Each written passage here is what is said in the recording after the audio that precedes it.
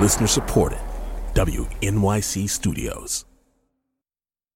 From the pages of The New Yorker, this is the Weekly Comment Podcast.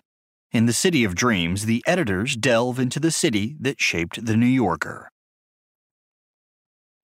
Like so many figures who come to be enshrined as quintessentially New York, Harold Ross, the founder and first editor of this magazine, was an outsider who arrived in the big city nursing an ambition. Ross was born in Aspen and grew up in Salt Lake City. At the age of 13, he dropped out of school, and before long he was bouncing around newsrooms from Hoboken to Panama City. An odd-looking man with widely spaced teeth and a porcupine-ish pompadour, he made his journalistic bones during the First World War, in Paris, editing Stars and Stripes. In 1919, he washed up in the dawning jazz age of New York, the city of Babe Ruth and Langston Hughes, Ratner's, and the Cotton Club. In 1924, Ross sent around a prospectus to would-be investors and readers, saying that his invention, The New Yorker, would be a reflection in word and picture of metropolitan life. It would be human. Its general tenor would be one of gaiety, wit, and satire, but it will be more than a jester. And so on, for pages. In large measure, Ross was guessing out loud. His formula of reporting, fiction, poetry, criticism, cartoons, and art would not fully settle into place until the next war.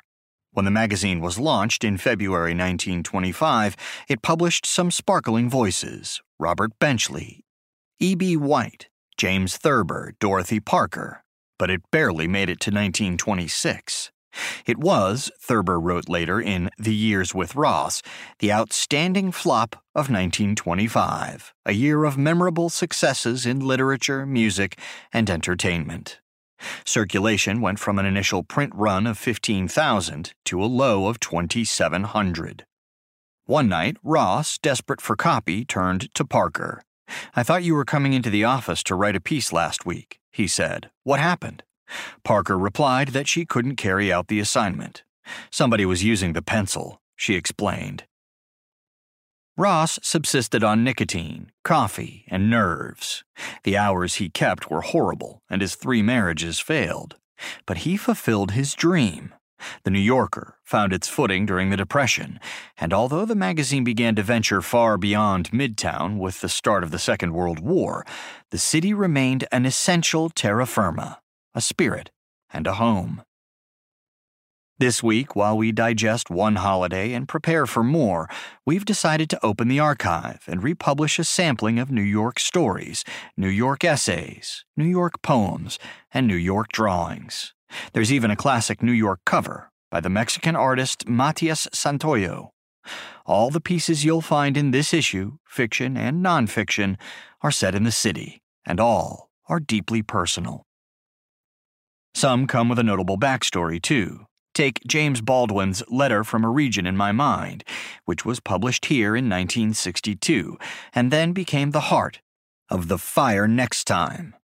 In 1959, William Shawn, Ross's successor as editor, asked Baldwin to write about an extended trip he was taking to Africa with his sister. A few years earlier, Norman Podhoretz, the editor of Commentary, had asked Baldwin to write about his early life in the city. Baldwin failed to complete the Africa essay, but he did write a piece about his childhood in Harlem, which evolved into a longer exploration of religion, race, and the Nation of Islam. He gave it to Shawn. Podhoretz never quite forgave Baldwin, Shawn, or The New Yorker. Ross, in the end, had been surprised by the depth that his creation, a 15-cent comic paper, had taken on. Just before he died in 1951, he wrote to a friend, "I started to get out a light magazine that wouldn't concern itself with the weighty problems of the universe, and now look at me." That was The City of Dreams by The Editors from The New Yorker magazine, December 3, 2018. Narrated by Jamie Rennell.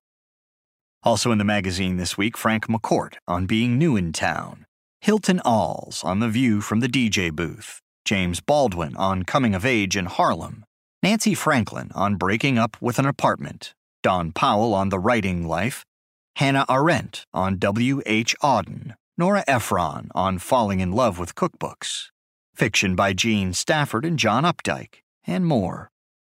Audible.com produces a weekly audio edition of The New Yorker. To subscribe or to download individual issues, we invite you to go to www.audible.com and enter New Yorker in the search box. To subscribe to the Comment Podcast, go to www.newyorker.com or to the New Yorker Room on the iTunes Store.